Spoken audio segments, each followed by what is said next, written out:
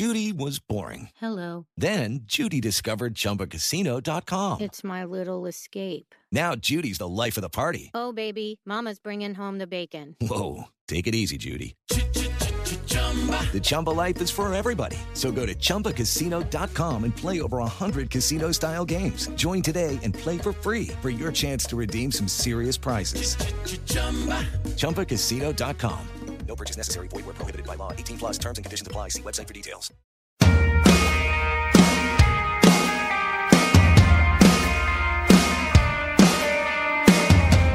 Hey gang, today's guest is Derek Sanders, lead vocalist for the Tallahassee, Florida rock band Mayday Parade. Derek and I take a deep dive into their fan favorite hit Kids in Love from their 2009 album Anywhere But Here. We talk about the pros and cons of working with outside songwriters, and when embraced with an open mind, can many times yield positive results, as evidenced by Kids in Love. Derek shares that his very first demo of the song was built around a piano part that only happens once in the bridge. He also tells an interesting story behind his love interest, whom the song is centered around, and how her parents at the time weren't so fond of Derek. I'm happy to report that all turned out well for him, though. How well, you ask? You're just going to have to listen to the episode to find out. For all this and much more, grab a bag of Cheetos, a bowl of marshmallows, and let's party. Hey, hey, have you heard? Krista makes a podcast. Hey, hey, have you heard? Krista makes a podcast. Hey, hey, have you heard? Krista makes a podcast. Hey, hey, have you heard?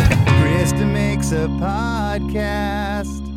You're right up the road from Gainesville, Florida, where Less Than Jake cut our teeth and still reside. And you're up there in Tallahassee. How's things going in the state's capital? Things are going well, man. Tallahassee is, I'm sure it's a lot like, it is a lot like Gainesville, and but it's a growing city. It's expanding rapidly, and some people think that's like weird, but I think it's kind of cool, and there's a lot of like new things coming in, and I think it's cool to be in a place that is doing that as opposed to somewhere that's like, stagnant or I don't know. It's just, there's a lot of life in this city, and I've lived my whole life here. I'm the only one in the band who still lives here. Everybody has kind of scattered out there. So the band formed in 2005. That's right. Which, and I've said this on the episode before, and this is showing my age, not yours. I'll always look at you guys as kids, because you were the hey, there's a new band on the Warped Tour. There's these kids, Mayday Parade, and you guys aren't kids anymore. Right. It's crazy. Yeah. You guys are coming up on 20 years here. It is crazy. Yeah. It's like, how does this happen? But we're happy to still be doing it. Absolutely. So the track we're going to talk about today, Kids in Love, this is a really cool song. A lot of production things with this one that really interest me. This song was released as the second single from your album Anywhere But Here, which came out in 2009, and the single was released on May 18th, 2010. So set this one up for us. Where were you at when you started to write this one? The first memory I have of beginning to write this song was on tour in 2008. I was actually thinking about this earlier today, trying to kind of rehash some of how this went down. And we were on tour with All Time Low and The Main and Every Avenue. One of my favorite tours that we've ever done in the history of this band. It was just so much fun, and it was really, it was in the early days of things really just kind of first starting to pick up for us, and everything was just so exciting. And we were at the Cleveland House of Blues, and I was in our green room there and had my keyboard just out set up to write and jam on or whatever. And the first thing I wrote was kind of like in the bridge was like a keyboard or like a piano kind of lick thing that happens. Oh yeah. And that was the first thing I wrote, and then kind of started messing around with the rest of it from there. And we co-wrote the song. We ended up doing a lot of co-writes for that album, for Anywhere But Here. We had done our first album on Fearless, which is an independent label, and then we were upstream to Atlantic Records, and I'm sure it was a whole different ball game. And being on a major label, and it was actually kind of a really weird experience for us. And throughout the years, we've kind of like come to peace with some of it. But for a long time, we had these bitter feelings about this record. Well, let me stop you there. You know, and I know exactly what you mean, and you shouldn't feel bitter.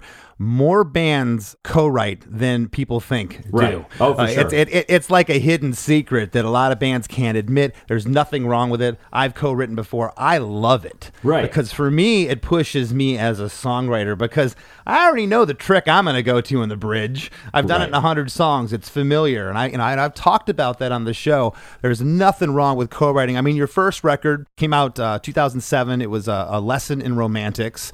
And then, as you said, you got upstreamed to Atlantic, and they probably wanted you to do some co-writes. What I researched here was a gentleman named Greg Wattenberg. Is that who you wrote with? That's correct. Yeah, so it was basically being on Atlantic, and they wanted us to work with these different guys, and so myself and Jake, our drummer, went around. We did a handful. We went to Nashville, we went to California, we went to New York City, and worked with a couple guys, and Greg was one of those guys. He's a great guy, great songwriter. It was fun. Like, the whole thing was fun. It just, like, I don't know. I agree with you. There's absolutely nothing wrong with co-writing, but I feel like it just wasn't a process that I really enjoyed. But I think part of that was also the idea of just like being put in a room with this random person that you don't know anything about. He doesn't really know anything about your band, and it's tough. And one thing that kind of bothered me about it was that I felt like, especially, and I'm sorry if I'm being negative right off the bat. Oh, no.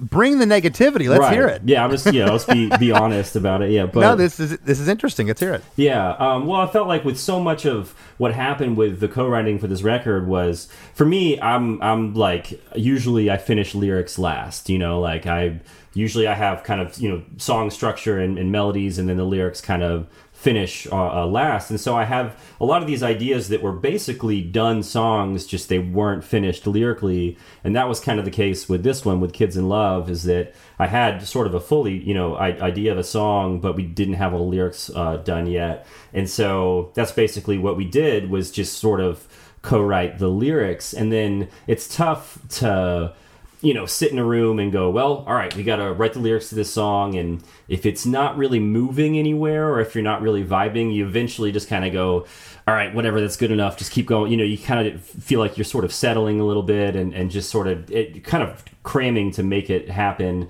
And then it's kind of a pain later if you decide, well, I actually don't really like some of those lyrics. I want to go back and change them. Then you get this pushback from the guys going, no, wait a second. They're, so like, I don't know, just the whole thing was so strange. And well, it sounds like it was just disruptive to your songwriting process, which, as a younger songwriter, you were younger back then, that had to be jarring. I completely understand it from that standpoint. Right, for sure. Yeah, it was something that we weren't used to, and we're just kind of trying to figure out as we went. And I mean, it was definitely a cool experience, and I'm grateful. And one thing that I've, with all of this kind of weird, feelings we have with that album, I'm glad that we did it. I'm glad that we went through it, and we learned so much from making that album, because I feel like we didn't really know.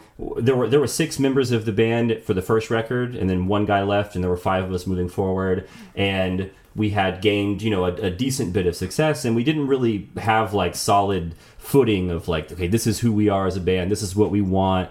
We were kind of lost and just trying to like figure out what to do. And then making this album, I feel like kind of gave us that clarity of like, okay, wait a second, we need to pause and like look at this and like, what are we really trying to do? And, who do we want to be as a band? And we had a much clearer picture of that moving forward. And it's a process that like destroys so many bands. I feel like there's so many bands that do that, major label attempt record, they try to push at radio and do all that, and if things don't work out super well with it, then a lot of times that's the end of a band's career.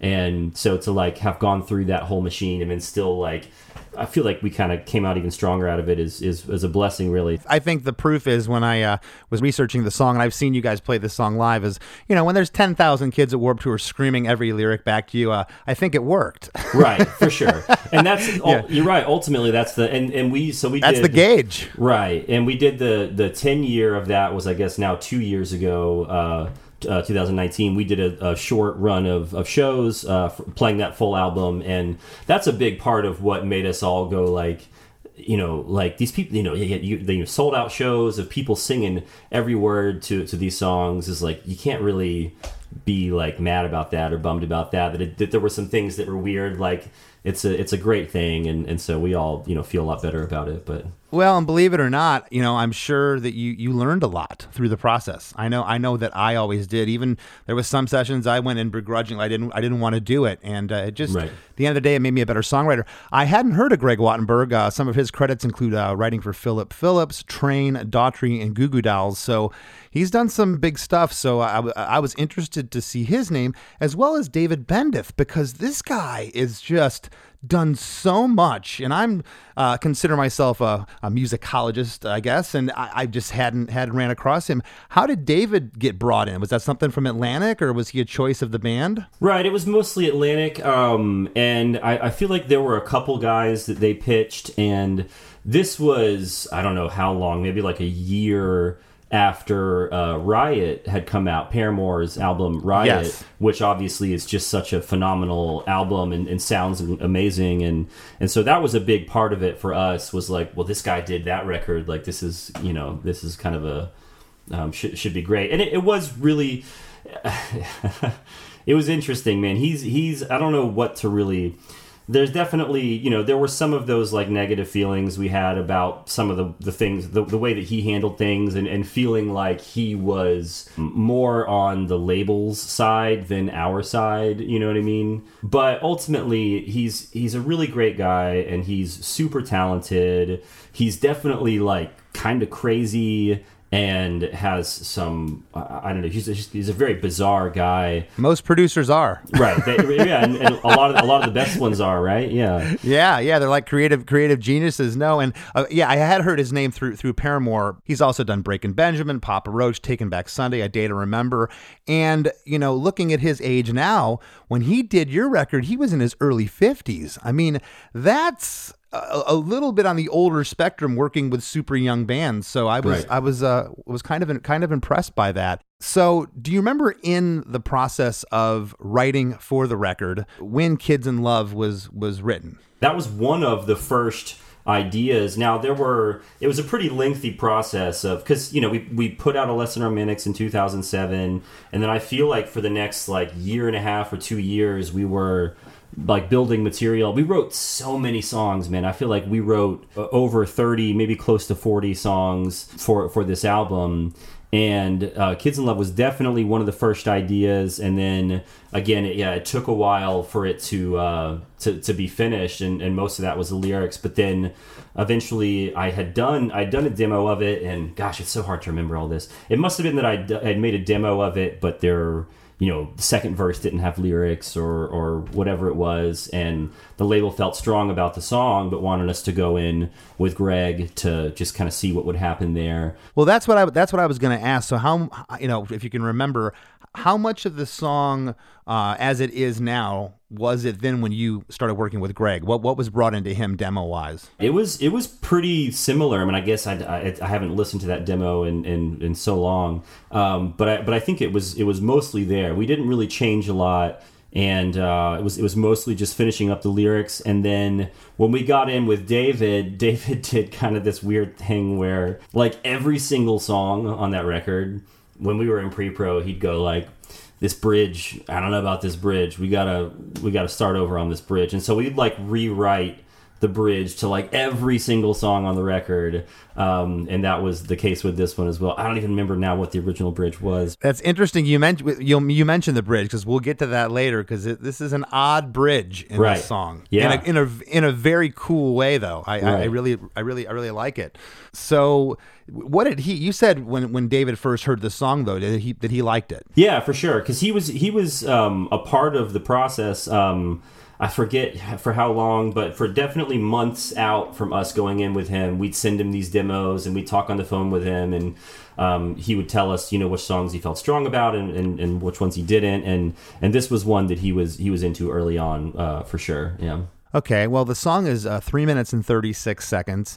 There's a 14-second intro. It's like a drum intro with just this single guitar, and the drums just sound absolutely huge. Yeah. They sound awesome. It's such a great intro, and then you're into verse 1, which is kind of split into two parts, and I'll go with the first part here, and then I'll have you set it up. I look back to the one and only summertime, and my girl was the envy of every friend of mine. She slept safely in my arms. We were so young and invincible. And the drums here, I wrote in my notes, are a variation of the intro. There's no hi-hat, so it's not a full drum beat yet.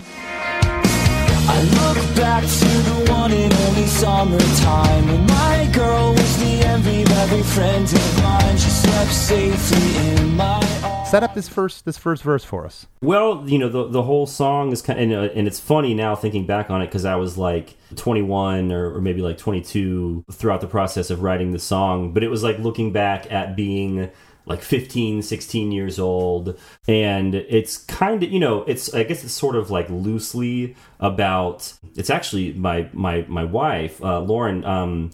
We weren't together at this point, but we had, when we were in high school, but when I was 16 and she was 15, we dated, and then, you know, broke up, and then for many, many years we were just really good friends, and then now of course we're married. But there was a summer where she spent a lot of time down in Tampa, in Clearwater, with her sister, and we like, it's kind of a long, complicated story, but her parents weren't very like stoked on us seeing each other, and so they didn't like the long hair guy in a band. What? right, and so I would, I'd like go down there. I'd get like, you know, one of my friends to drive me down there, and we'd spend a couple days down in Clearwater, and we'd like secretly hang out. And then I'd come back up to Tallahassee, and so that's kind of the that's sort of the basic. The song is mostly kind of about that, but it's also kind of loose. Like with a lot of songs, when they're about a particular thing, for me, I don't like. It's not always so like literal, I guess, you know what I mean? It's just kind of like loosely about kind of an idea.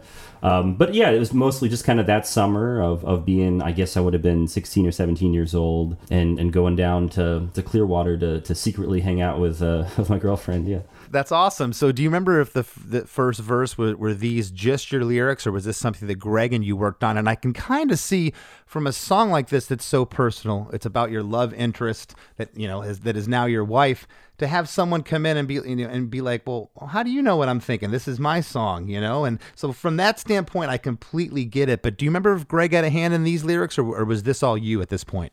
Right, you know, it's hard to say. I think, if I remember correctly, that the first verse was there, and maybe we tweaked a couple things. You know, maybe we changed a few lines that were there.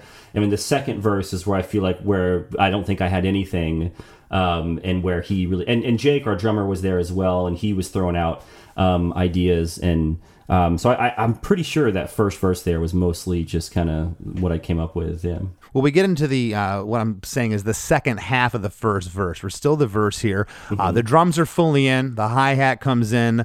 There's a single note guitar doing this really cool counter melody. It's predominantly, I'm hearing in the left speaker. Really neat little thing that happens there. I really love it. Close lips, she was never one to kiss and tell. Those trips in the summer never went so well. Young love is such dumb love. Call it what you want. The lyric is closed lips. She was never one to kiss and tell, which, this is a side note here, she couldn't because her parents didn't like you. Right, exactly. Yeah. Those trips in the summer never went so well. Young love was such dumb love. Call it what you want. It was still enough. Right.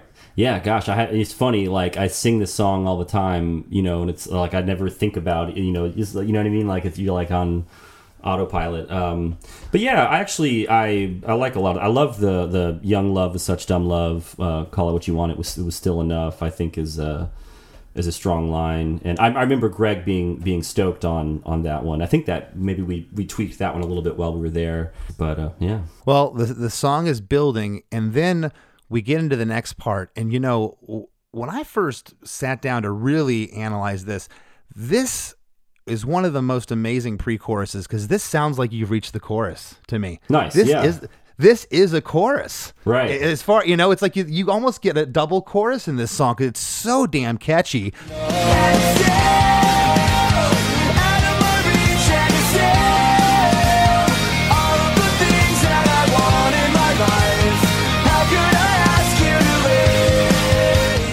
This is the first time that a backing vocal comes in the song. You got the high harmony that comes in here. And there's a really cool, I'm calling it the noodly guitar part, again, kind of off in the left speaker that is moving things along.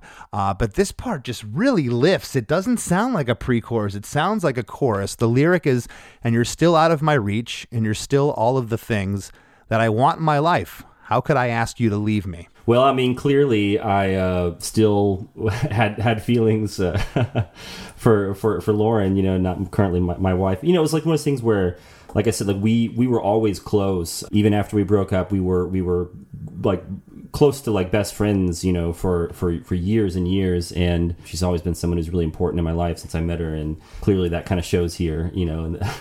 When you tracked the song in 2009, were you guys together, and did she know it was about her? We were not together. You weren't? No, yeah. And she found out later, and I think she's like, no, it's not. She's like, when I was like, the song, is about you and going down it, she's like, no, it's not. You're making that up. And I'm like, well, no, I'm not. Yeah.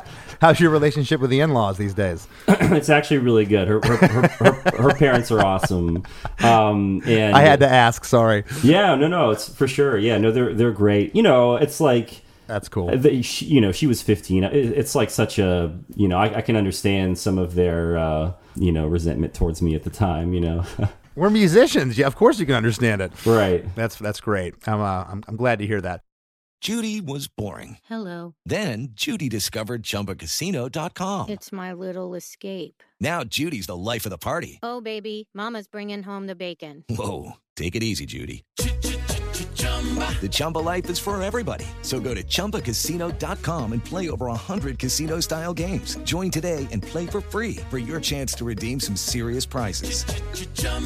ChumbaCasino.com. No purchase necessary. Void where prohibited by law. 18 plus terms and conditions apply. See website for details. We get into the first chorus, and I wrote in my notes here, the kitchen sink is in, the big guitars, the octave guitars, the vocal harmonies. And again, it just, from that pre-chorus, it even gets catchier now that we're in the chorus. And we were just kids in love. The summer was full of mistakes we wouldn't learn from.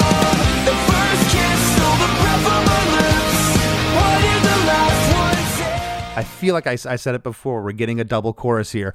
The lyric is, and we were just kids in love. The summer was full of mistakes we wouldn't learn from. The first kiss stole the breath from my lips. Why did the last one tear us apart?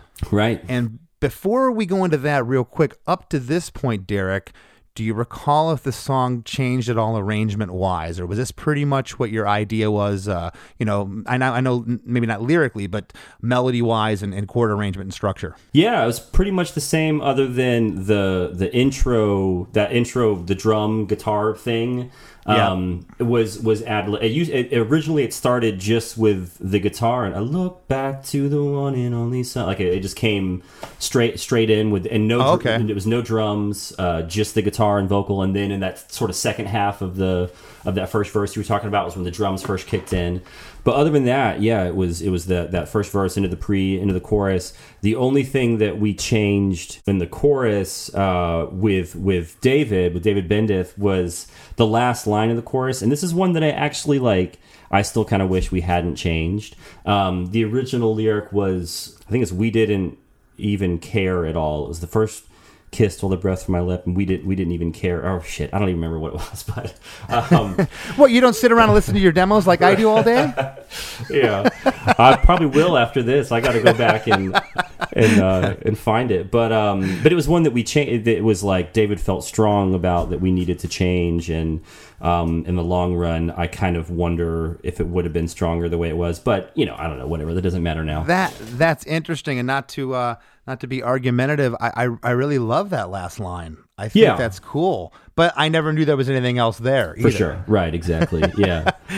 What did you take from that line? What, I guess, was that something that David or Greg came up with? Why did the last one tear us apart?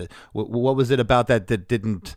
Because I mean, you guys did break up. Yeah, I don't know. I think it was like I'm pretty sure if I remember correctly, I wrote that it was kind of like when David would, because there were a handful of songs again that were like this, where he'd be like, the last line of the chorus is just not there yet, and so I'd just kind of throw him options, like what about this, and then the next day like, what about this or this, and just kind of throw things out, and I threw that one out, and he was into it, and I guess I don't know, it's such a weird thing, it's also like been in your head for such a long time, because like I said, this song was probably written maybe first or close to the beginning out of all these songs. I'd been hearing it one way for like a year, and then changing that is always kind of like jarring, and it takes a while to settle in and get used to. And you're probably right, it probably is better the way it is, and that's part of a producer's job, I guess, is to have that kind of outside perspective. And well, we as artists, we get stuck with what I call as demoitis. Right. You just live with something for so long. I can't tell you how many times I was convinced with something I wrote,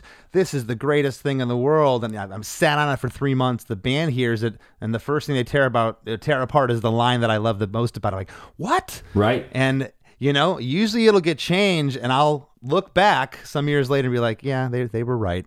Right. Well, you're right. It is most of the time that is the case, where you go, okay, now it just takes that separation, and you become so attached to it. It's hard to not be. Right. Yeah. It's a tricky thing. Yeah, we deal with that. Of course, we actually just about 2 weeks ago got back home from being in the studio. We just finished recording our 7th full-length album.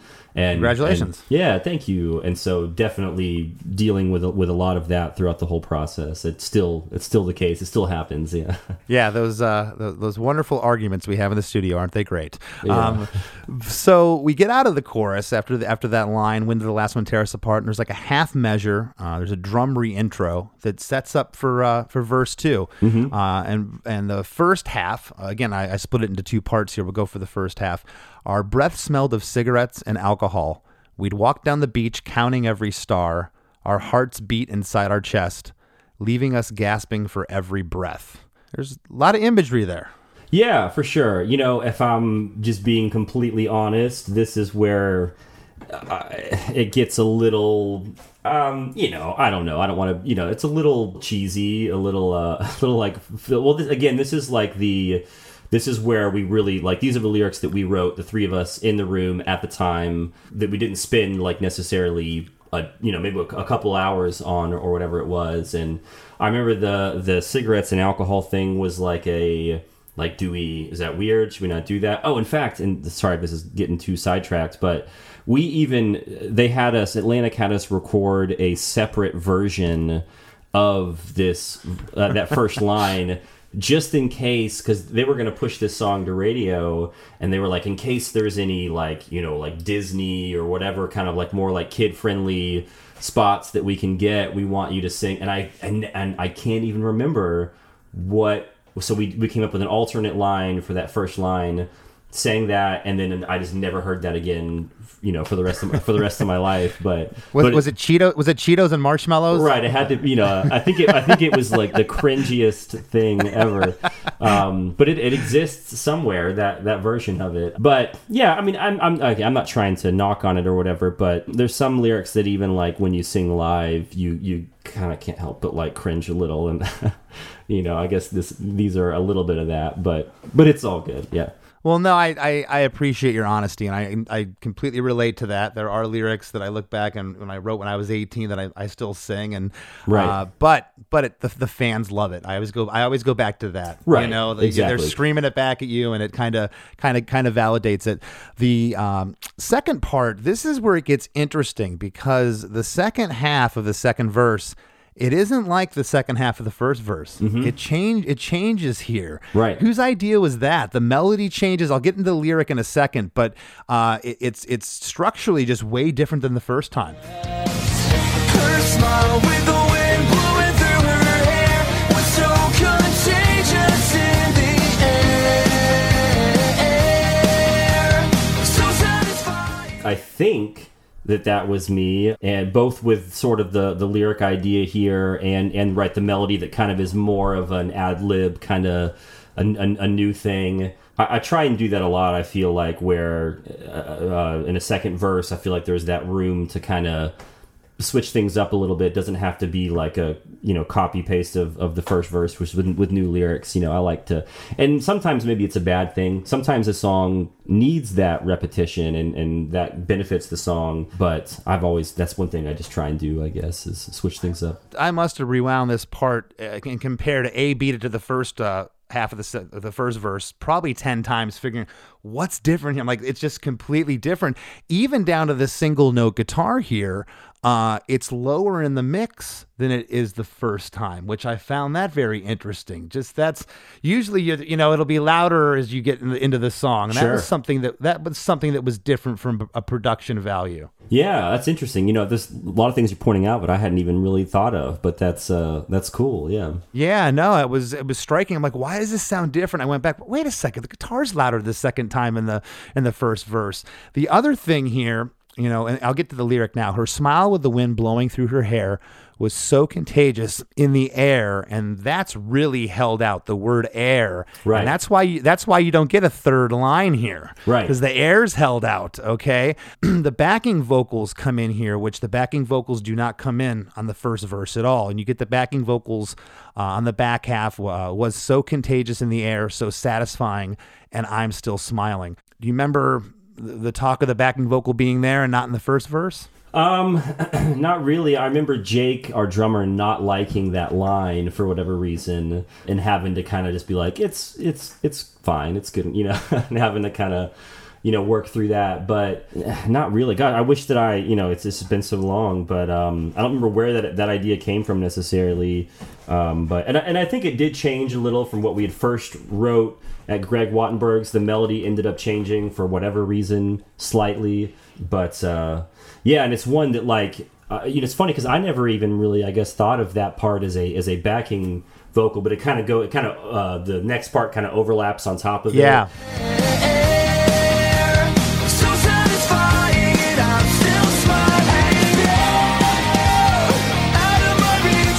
And so that's one that I can't do live. I just don't sing the first part of the next pre-chorus. Although we have two other guys in the band that sing, I should have just asked them to, help out there. But yeah, now 12 years later, maybe we'll start. Now you probably will after this. Right. Like, damn it! Now we have to do it. Yeah. Do you remember David, Bandith producer, having any issues with this being, because it is really different, this second half of this verse compared to the first one?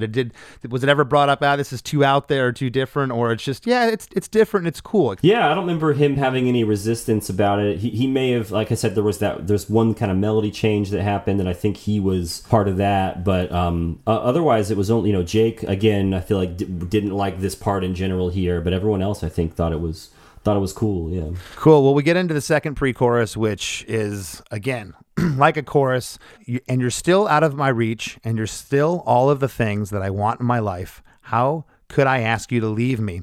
And a lot of little subtle things in this one. For instance, on the second line, still, on that word, you do this little vocal hiccup there that's not the first time. And it's just really, really cool because it's different enough, but it's still catchy as hell.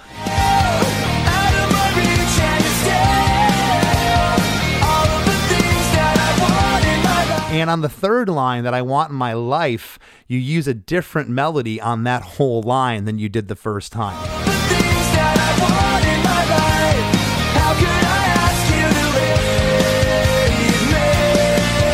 Was that conscious on your behalf or David's, or who thought of that? Yeah, for sure. I think, I'm sorry, I'm taking credit for all that, but I think that was me, and yeah, definitely the still, the little kind of run thing on the still. Yeah. I thought was really cool, and it's I'm not great at that kind of stuff, and so I feel like I don't do that live, but I should probably do the little thing, the little run thing. And then you're right, and that different melody there, that's something that, and It's actually something I think I've been trying to not do so much lately. I used to be very much like, make every chorus different, make every pre-chorus different. I wanted it to be clear that like nothing was like just copy and pasted. And that's why I appreciate this so much, is because it's not copy and pasted. And Right. for some of our listeners who don't know what we're talking about, you'll get a measure in a bridge or in a pre-chorus, and the vocals are exactly the same as the second pre-chorus, and you'll just basically copy and paste it. Right. You're not going to have the singer re-sing it again. And the fact that you didn't do that here is refreshing, and it just, I don't know, just gives it lets the song breathe and give identity to me. Yeah, that was kind of my mindset at the time. It also kind of feels like it's building a little. It's it's a little bit higher of a melody than the first pre. But I know that the counter argument to that that some of the guys in the band and my band would make, and kind of make sense, is that it's okay sometimes for it to be just the same, and it kind of gives it more of a sing-along kind of vibe if they hear it the same way each time. Whereas if you're switching things up every time, that can, you know what I mean? That's a little, I guess, confusing. And so, well, and in this part, I don't think you switched it up enough. I agree with what you just said completely, but I don't think you switched it up too much. It just gives it a little bit of its own different flair, because the actual chorus, now we're in chorus 2, those are all the same. Those don't Right. differentiate, and I don't think they needed to be different. I think sure. they had to be the chorus. You have to latch on to that. And again, the lyric is, and we were just kids in love. The summer was full of mistakes we wouldn't learn from. The first kiss stole the breath from my lips. Why did the last one tear us apart? And now we're into the bridge, which was the first thing that you kind of wrote. This piano part is killer.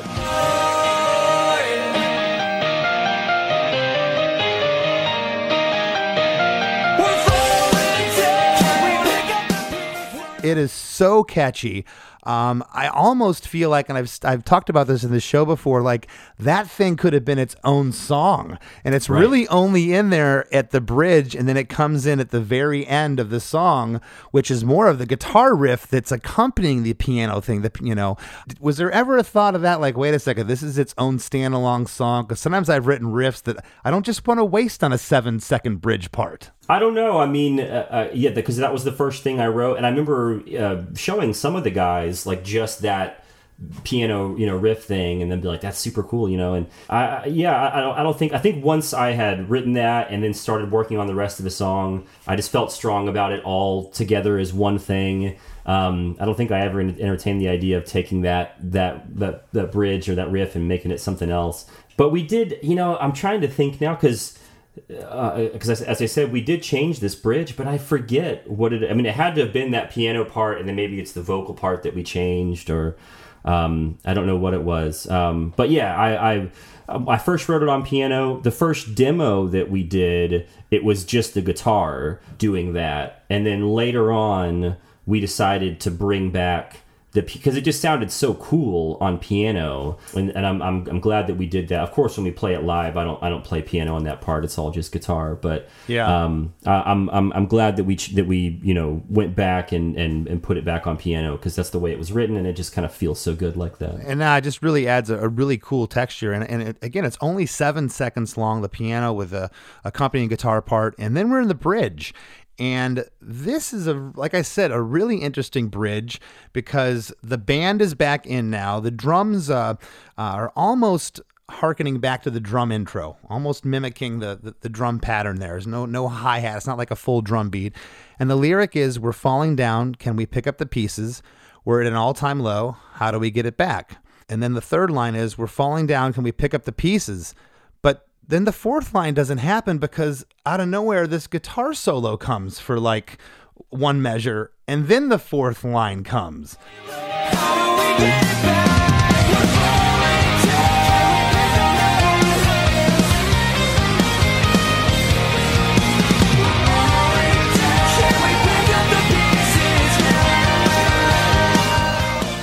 Right. It's very strange, very odd, but it works. It works. When you get to the part of that third line, that's when the drums go to halftime. There's just a hell of a groove there. And like I said, instead of this going into the fourth line, the guitar solo comes, and then we get the last line, which is, "We're falling down. Can we pick up the pieces now?"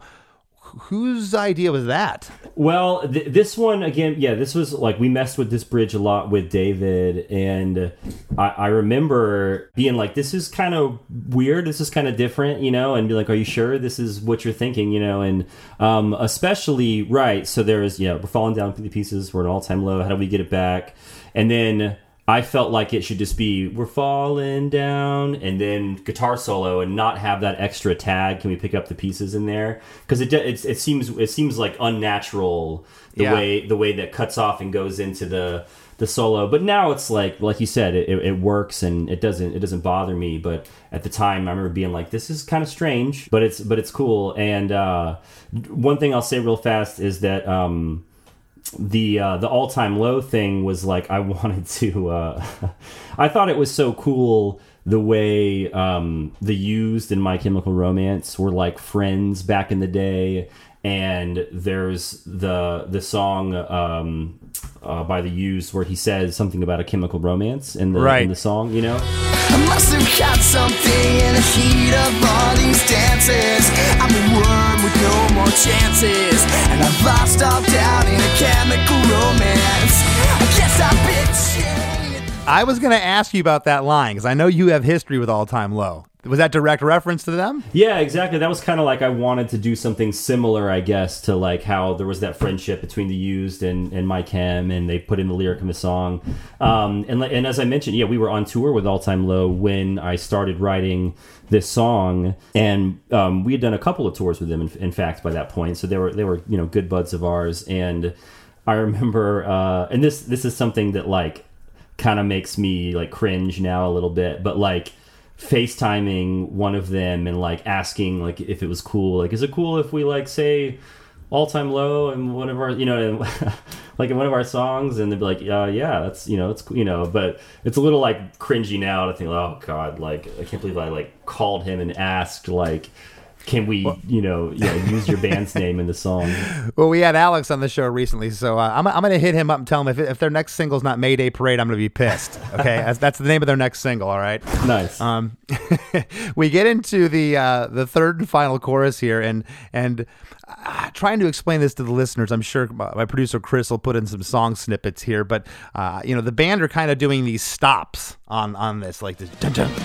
And we were just kids in love. The summer was full of mistakes. We would only learn from the first kiss. Again, the same lyric, and we were just kids in love. The summer was full of mistakes we wouldn't learn from. The first kiss stole the breath from my lips.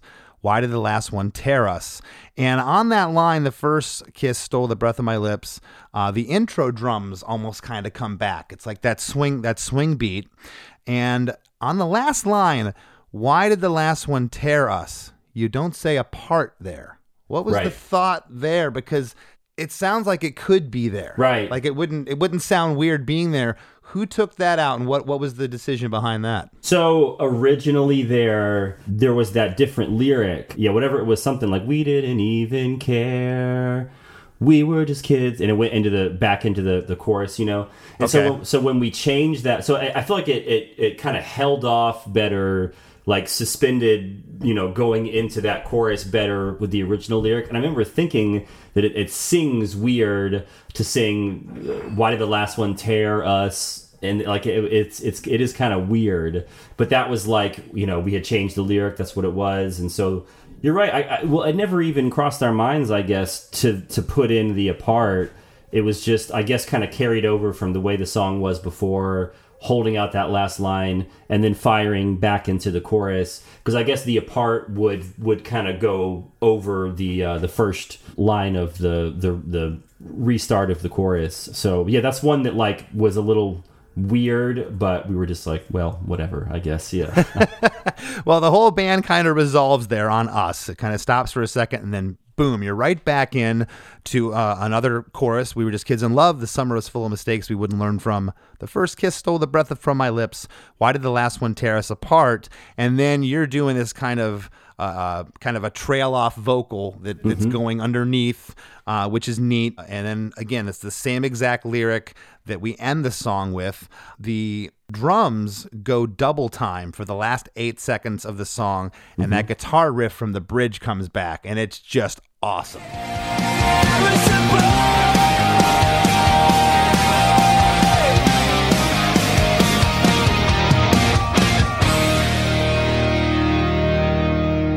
That is so cool. And again, you only hear that for 7 seconds in the bridge and the last 8 seconds here. And it's one of my favorite parts of the song. And I'm just, the restraint I think you had as a songwriter to only use it in those spots, because to me, I would have exploited that riff. I would have had to, because I think it's so strong. Yeah, well, that's awesome. Yeah, well, that's definitely. I think that is one of the best parts of the song. There's that that whole last chorus is building, and then when it's like the full, the drums pick up, like you said, and that riff played like full out for the first time.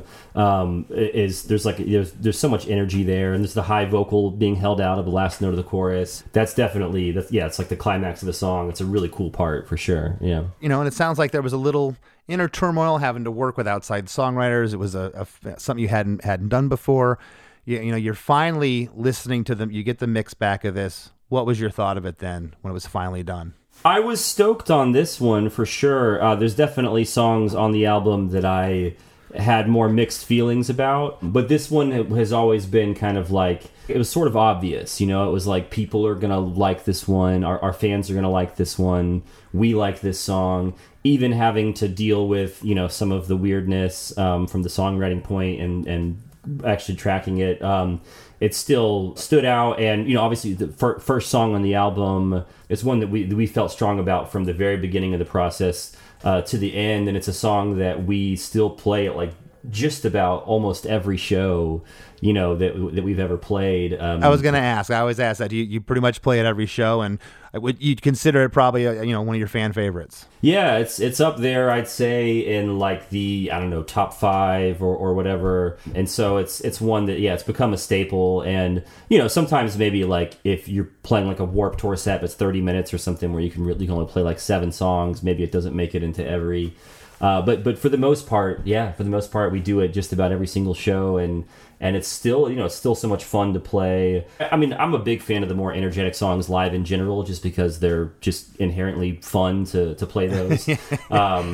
So this one's up there for sure. Yeah. Plus your adrenaline's up a couple clicks anyways, Right. So definitely helps. Well, hey, I want to thank you so much for taking the time to talk and be on the show today. And is there anything you'd like to leave the listeners with that you have going on? I know you said you just recorded a new record. Yeah, for sure. Yeah, we just finished recording our 7th full-length album, which is wild, and I don't know what the next step is of how we're going to roll that all out and everything, but it's cool stuff, man, and we're happy to still be here playing music and making music. We're in an exciting place right now, and Chris, thank you so much for having me here on the show. And I love that you guys are from Gainesville, and I've seen you guys around sometimes. I for some reason JR is the only. Is JR still in the band or? He's still with us. Yeah. Okay. Yeah. He's still with us. He's like the only one that like throughout the years that I've like hung with. But he's such a great dude and always so nice, and so I hope to see you guys out there again at some point and get a chance to hang. Well, thank you so much. Congratulations on all your continued success, and I hope to see you sooner than later, my friend. Right on, Chris. Thank you. Welcome to us talking about our podcast for a minute.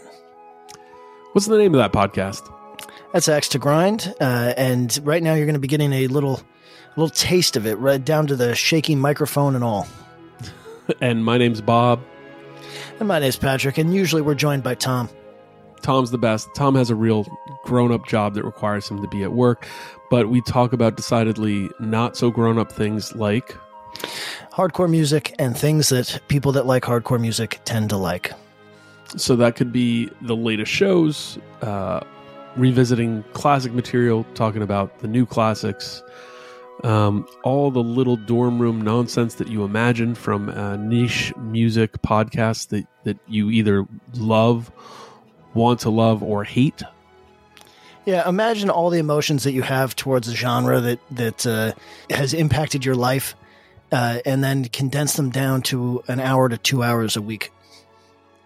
So triangulate your speakers. Think about jumping off the bed, singing along, dancing like an idiot, and listen to Axe to Grind podcast. As we near the end of the show, here's a band you might not know. Welcome to this week's Band You Might Not Know. If you'd like your band to be considered for Krista Makes a Podcast, all you have to do is submit your song and bio to bandyoumightnotknow@gmail.com. This week's featured artist is Derp, a 4-piece pop-punk rock band from Madison, Wisconsin. Derp consists of Mark Fairchild on the drums, Nikolai Stratman on bass, David Mikulski on lead guitar and backup vocals, and Dan Edgett on lead vocals and rhythm guitar. Here's a snippet of their song, Trembling. There comes a day when you forget the past, wash it all away. And ever since that day, these thoughts won't go away. And I dream at night, but I can't close my eyes. No, we still had our fun, but the damage has been.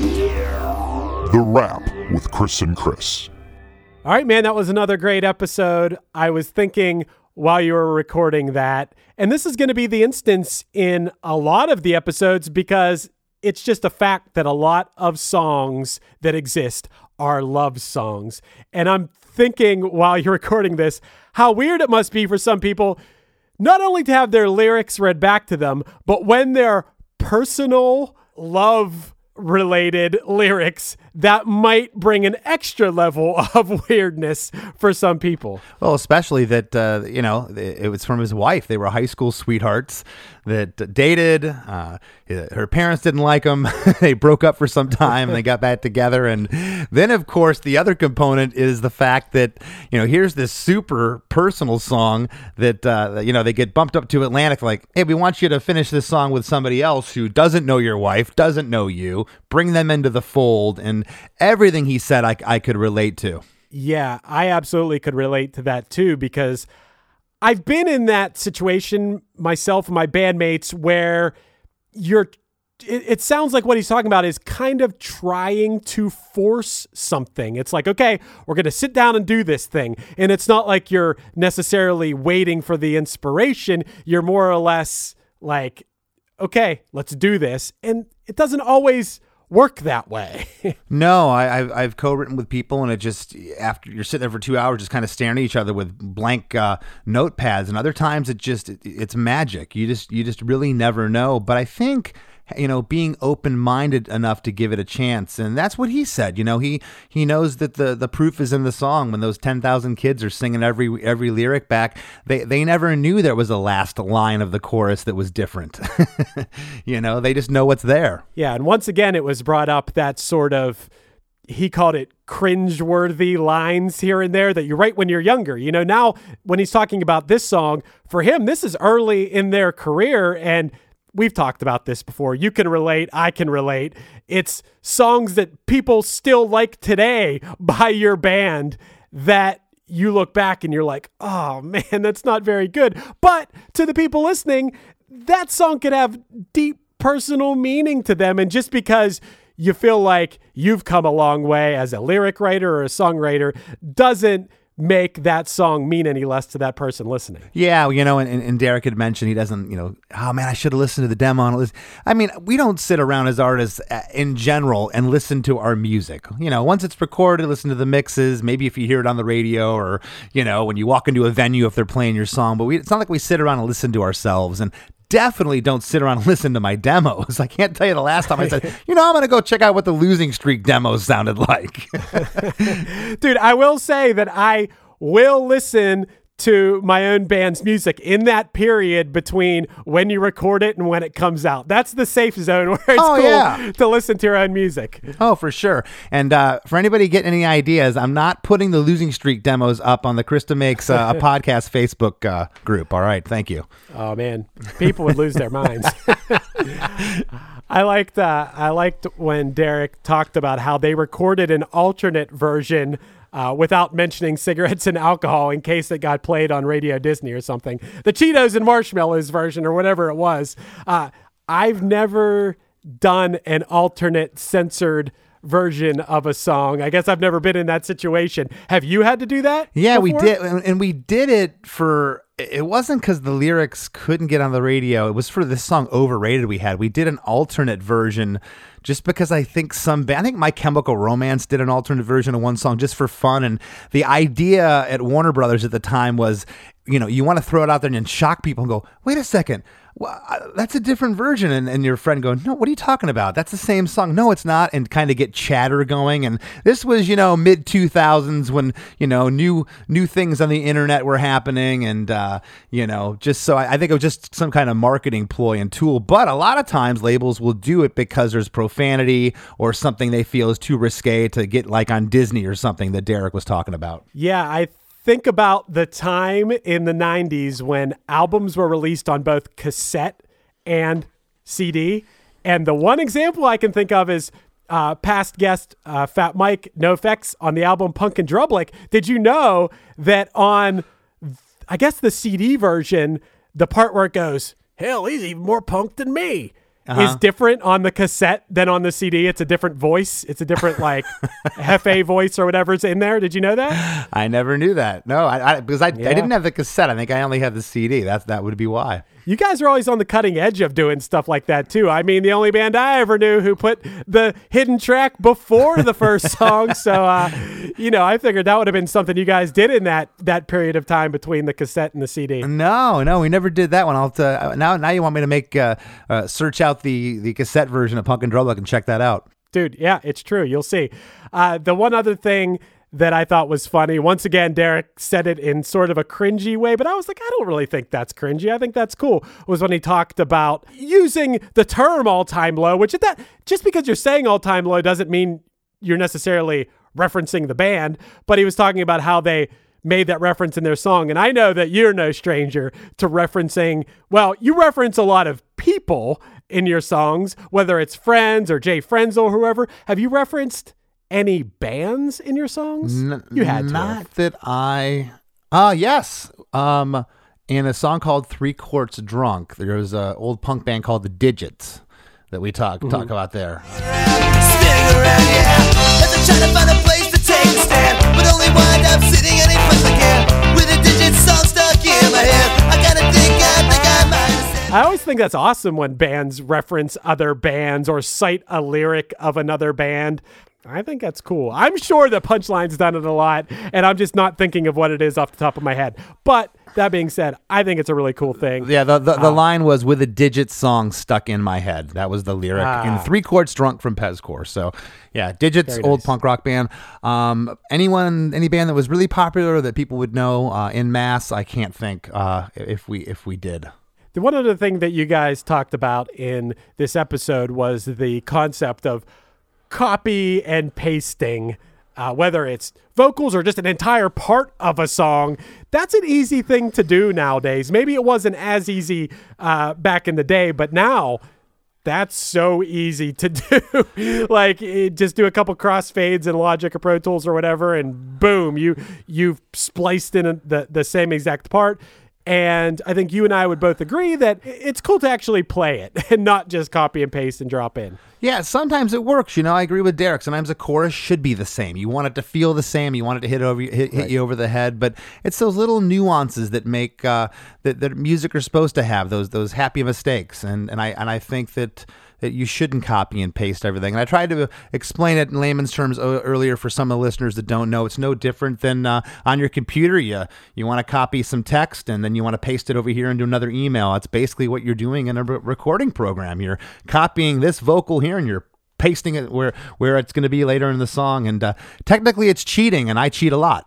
Well, I mean, sometimes, you don't want to trick the listener or something. You want people to be able to sing along, but subtle differences can make it interesting. So maybe you're singing the same melody, but there's differences in the guitars, there's differences in the way that the production of that part. I think those subtle differences, maybe that you don't even hear when you're listening. Take it to the next level, bring that part, give that part life, and not just have it be a flat thing. I think that's something you've touched on a lot in these episodes. Yeah, and the last thing I do want to say is, and I was just amazed when I was thinking about it, because I remember when they first came on the scene, is how long they've been a band. They've been a band for 16 years now, Mayday Parade.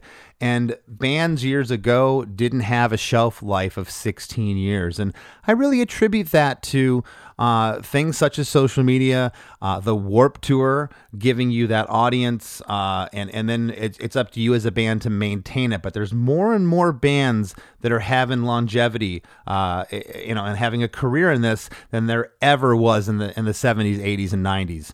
It's really interesting, and like I said, I couldn't believe that they were 16 years old, though they still seem like little kids to me.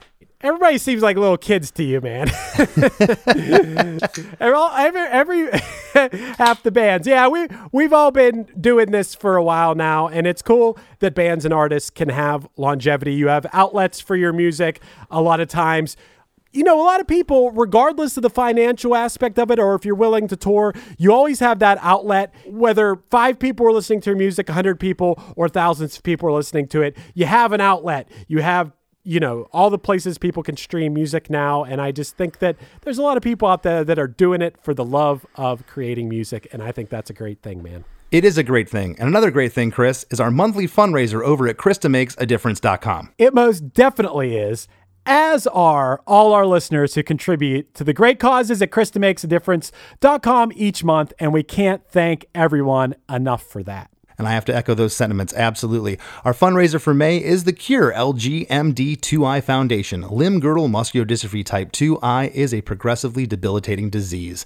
The foundation provides funding for research programs to establish a treatment for this disease. So head over to KristaMakesADifference.com. Whatever you can contribute is greatly appreciated. Thank you so much for your generosity. This is an awesome fundraiser, and if you're listening to this episode the day it comes out, this is actually the last day for it. So if you can, contribute $1, contribute 5, 10, 20, whatever you can afford over at KristaMakesADifference.com, and it'll go towards research for a cure to a rare and debilitating disease. That's right. And I know we've been talking about this a lot lately, so bear with us if you've heard it a bunch, but we're just really excited about our VIP program. It's called Supporting Cast, where Chris and I bring you the after party, which is episodes outside of the podcast, extra content for you, because a lot of people have said that 1 hour episode of Krista Makes a Podcast a week just isn't enough, Chris. Nowhere near enough. I mean, there's probably people out there that want an episode every single day, and maybe we'll get there. Maybe we will just do nothing with our lives but make podcasts nonstop eventually.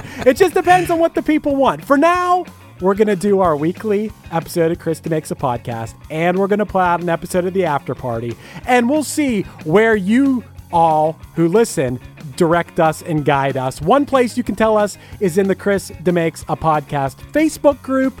If you don't use Facebook, then we'll have to find another way. But, for now, that's a great place to hit us up. I always tell people to make a burner account. Just make a fake account and join. Yeah, sure. Why not?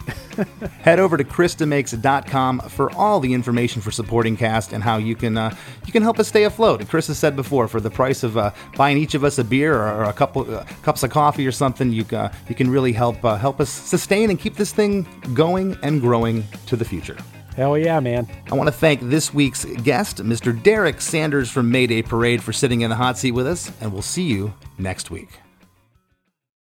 With Lucky Land Slots, you can get lucky just about anywhere. Dearly beloved, we are gathered here today to... Has anyone seen the bride and groom? Sorry, we're here. We were getting lucky in the limo and we lost track of time. No, Lucky Land Casino, with cash prizes that add up quicker than a guest registry. In that case, I pronounce you lucky. Play for free at LuckyLandSlots.com. Daily bonuses are waiting. No purchase necessary. Void where prohibited by law. 18+. Terms and conditions apply. See website for details. Hey everyone, this is Tuck from Fit for a King, an off-road minivan. Every week I bring you fun interviews alongside your favorite metalcore entertainers with my new podcast, Get Tucked. Join me every Monday with bands like Counterparts, Crystal Lake, like Moths to Flames, and many more. We play unsigned and undiscovered bands, deep dive into each artist's history, and of course provide the greatest breakdowns in current metalcore. Tune in to Get Tucked every Monday, out now through Sound Talent Media.